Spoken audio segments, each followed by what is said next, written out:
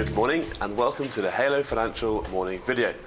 Yesterday saw the Bank of Canada cut its interest rates and downgrade its growth forecast for the coming year significantly.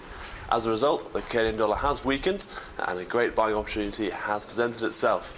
Today sees the release of a much anticipated statement from the Governor of the European Central Bank, Mario Draghi.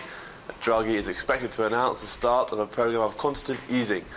There may have been many clues pointing to the ECB acting in this way, from the Swiss Central Bank's actions last week to comments released by those close to Draghi.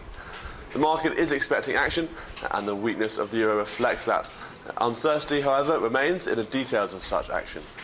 The amounts, timeframes and balances of the programme will be studied closely and will cause volatility throughout the day.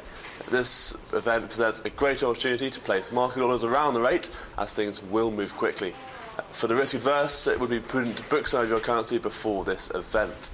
For further information about this afternoon and helps on how to approach it, please be in touch with your Halo Financial consultant before lunchtime today or log on to www.halofinancial.com. Thank you.